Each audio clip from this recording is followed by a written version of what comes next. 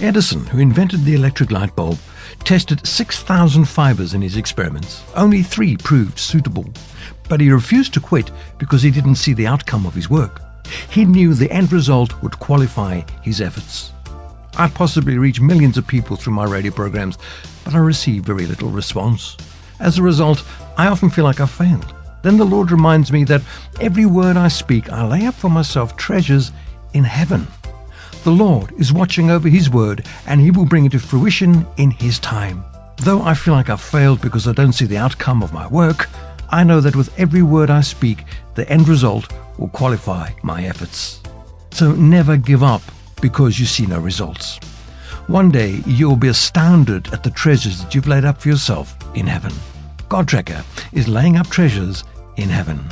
I'm Dudley Anderson. I'd love to hear from you. Email me dudley@surereality.net.